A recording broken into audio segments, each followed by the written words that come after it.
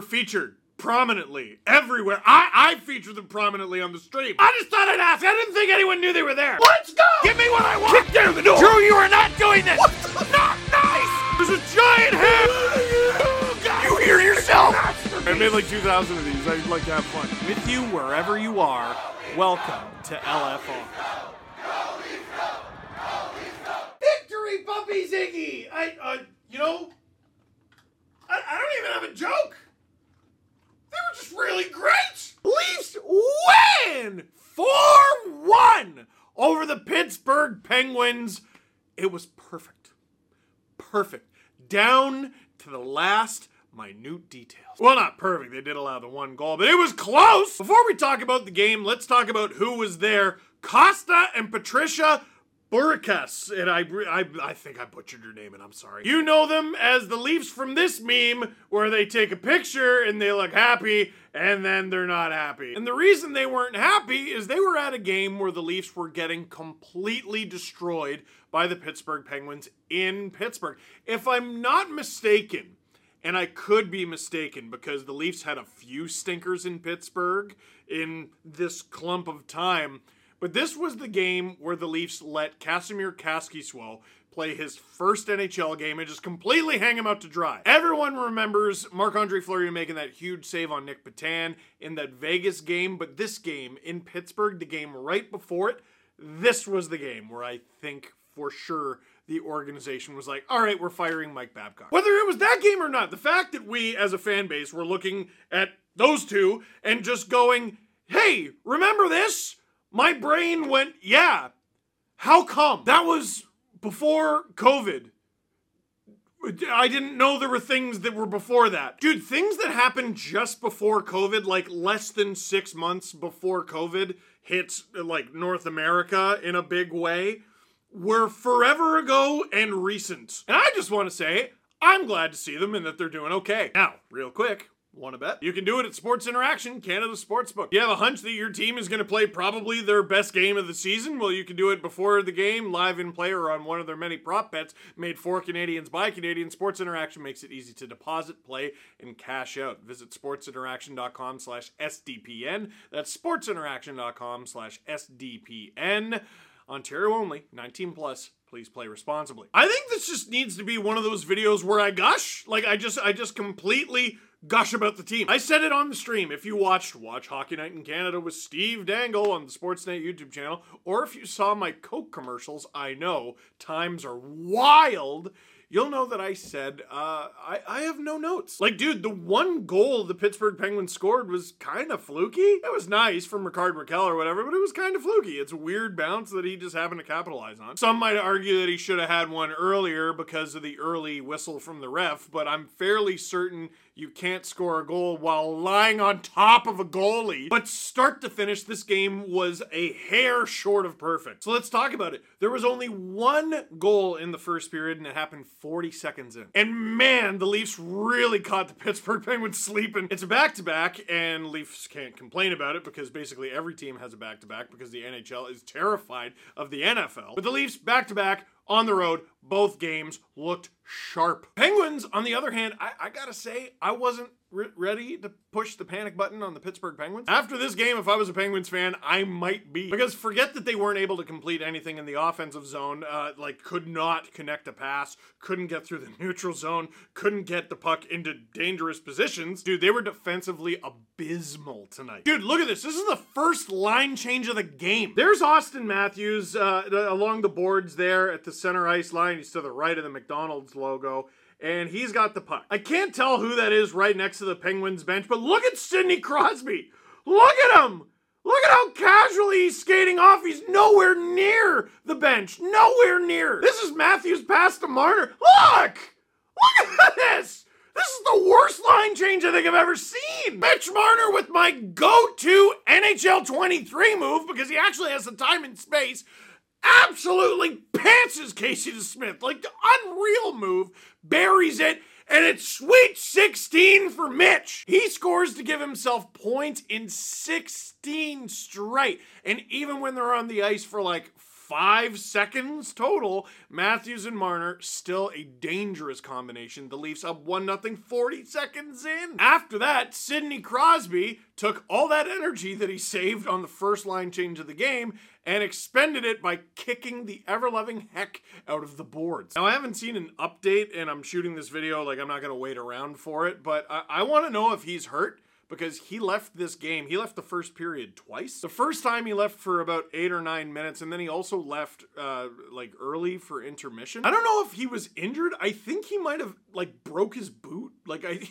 he kicked the crap out of the boards from the bench. That was bad, man. Worst line change in human history. And the Penguins answered back a bit in the ensuing minutes, and they had a few chances. They missed the net on all of them. And then a moment happened where I looked at the shots and I'm like, it's 10-4. And it just sort of kept going and going and going. And by the end of the first period, it was 17-5.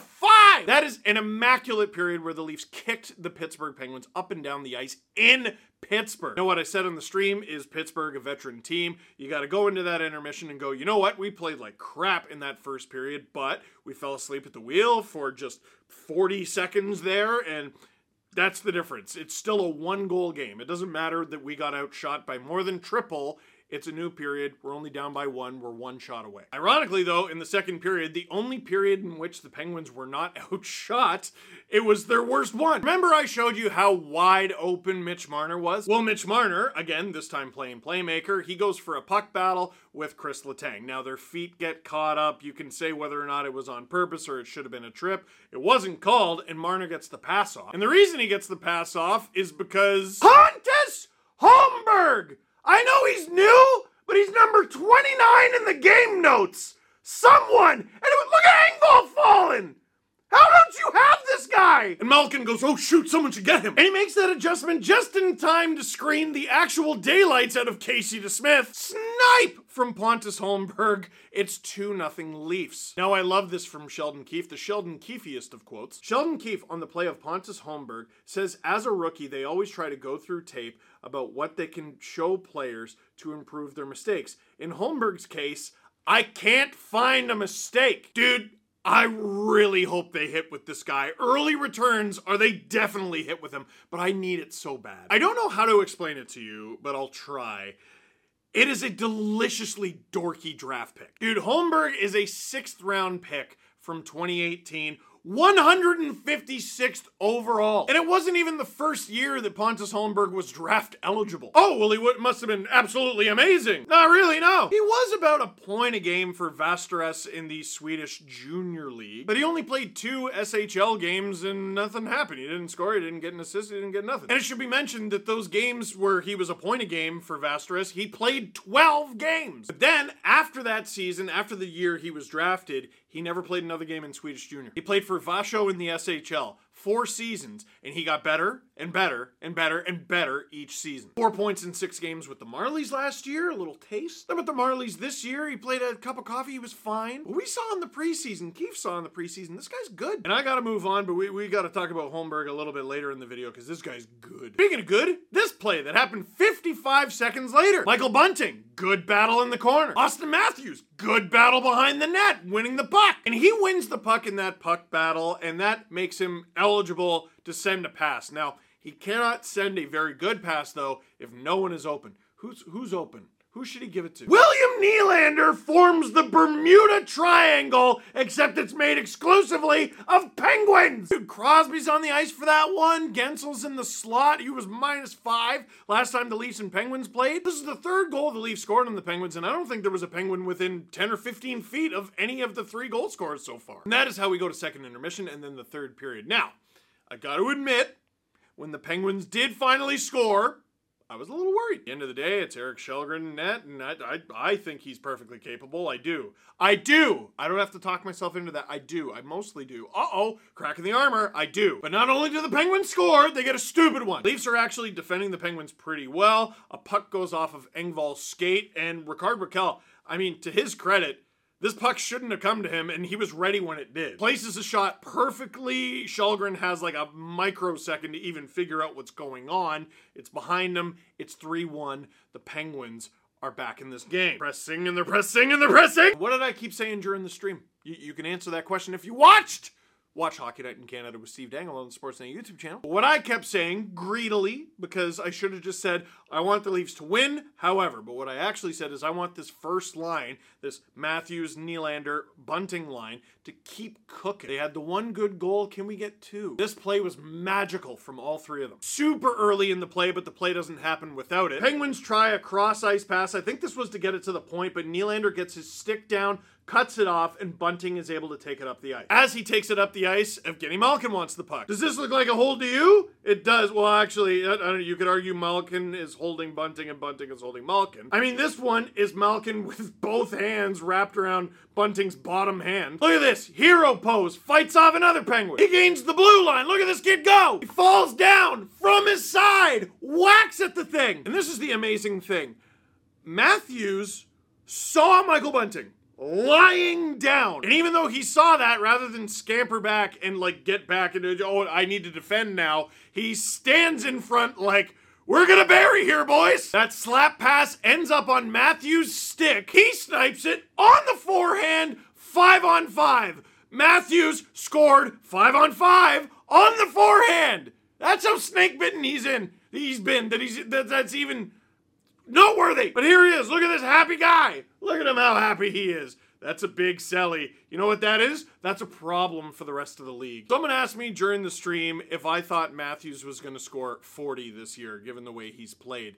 And I was like, well, okay, he's got 9 goals in 22 games. What's he on pace for? And the answer was between 33 and 34 goals. Now that he's got 10 in 23, he's on pace for at least 35. Dude, Matthews has been on like the coldest 20-game streak of, I think, his entire NHL career. And he's like still gonna score at least 40. He's gotta be hot for like a couple weeks or a month and he's gonna crush it. But when I saw that Selly, just the weight lift off of him, I thought, okay, the next little while could be really fun. We're gonna have a fun Christmas. That whole line, man. Like, Willie has been playing fine, but I just felt his swagger falling down. Matthews, he's still been making some plays and getting his cookies, but not the cookies he's used to. And Michael Bunting, fascinating player for me. I don't think we're talking enough about him. Earlier in the season, I'm not gonna lie, I thought he was playing pretty poorly. Recently, I think Bunting has been playing excellently, but he's been snake bitten. He could have had a goal in this one. Bunting could have 6 or 7 goals over the last like 3-4 games. This was a game where he showed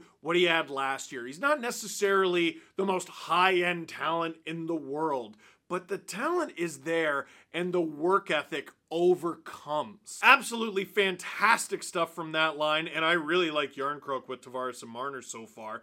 Let's keep it cooking. That's how the game ends, for crying out loud. 4-1. It's as perfect a game as the Leafs have played this season. Question. This isn't a question, it's a stat there from Nick D'Souza. Toronto's top 4 tonight at 5-on-5. Rasmus Sandin, 68.46 expected goals. Justin Hall, 66.59. Mark Giordano, 61.39. And Timothy Liljegren, 59.63. None were on for a goal against at 5-on-5. Another impressive night for these 4. Dude, it's heroic from all of them. Mark Giordano is 39. Basically doing charity work for the Leafs. How did they get him to sign a 2-year deal worth basically nothing? Justin Hall has easily been playing his best hockey of the season. Some of his best hockey as a Leaf. Like, this reminds me of the Justin Hall that we saw in that 3-game series against Edmonton during the Canadian bubble season. Timothy Liljegren basically decided to come off of hernia surgery and play the best hockey of his career. And Rasmus Sandin, who started absolutely abysmally and you could argue got worse, is playing his best hockey of the season by far. Maybe the best hockey he's played in the NHL. Here's a question. Has Pontus Holmberg made Alex Kerfoot expendable? No, I think Alex Kerfoot has made Alex Kerfoot expendable, unfortunately. He makes 3.5 and he's got, what, 7 points? Sheldon Keefe is doing a great job, but like I'm not sure how you justify that player on the second power play. I mean, dude, Engvall's on that power play too. What's going on? I think maybe what's going on is the bottom 6 just isn't scoring much. Except Pontus Holmberg is starting to. Listen, through Kerfoot's slump, we've seen him at center a few times. I've never really been in love with him at center, and this year even less so. The fact that they have Holmberg to add to Kampf, and obviously Tavares and Matthews, that's a really nice 1, 2, 3, 4, and you have 4 dedicated centers instead of doing this mishmash of guys who can play wing and center. So for me, Holmberg's positive play, it's not about making Kerfoot expendable because they play on a line together now and Holmberg's been fine and Kerfoot's been a part of that. I think any good Leaf performance makes the Leafs better, and Kerfoot's on the Leafs. Would I trade him? Yeah, I would, but, you know, I'm trying to be positive. Did you get Tiny Coke cans this week because of the struggle to open the Tiny Coke bottles? No! Maybe. Last, we have a question from Cliff. Bunting! No question, just bunting! Also, Poppy is pretty good at scoring. You made a lot of great points there, Cliff, and what I appreciate is that you used numbers to back it up. You know what? Honestly, that game was perfect. It was perfect. They're a top 5 team in the league. We agree that it's been a weird path to get there, but now they're top 5 and kind of dominating teams. Like, what? Are these guys just good? After the way they started, they're really doing this again. You're the weirdest team in the world, dude, and I love you for it. That is it for this one. Thank you very much for watching. Click like if you like this video. Click subscribe if you really liked it. Tell all your friends to also subscribe. I'm so close to 197,000 subscribers, which means I'm really close to 200,000 subscribers. Let's get there.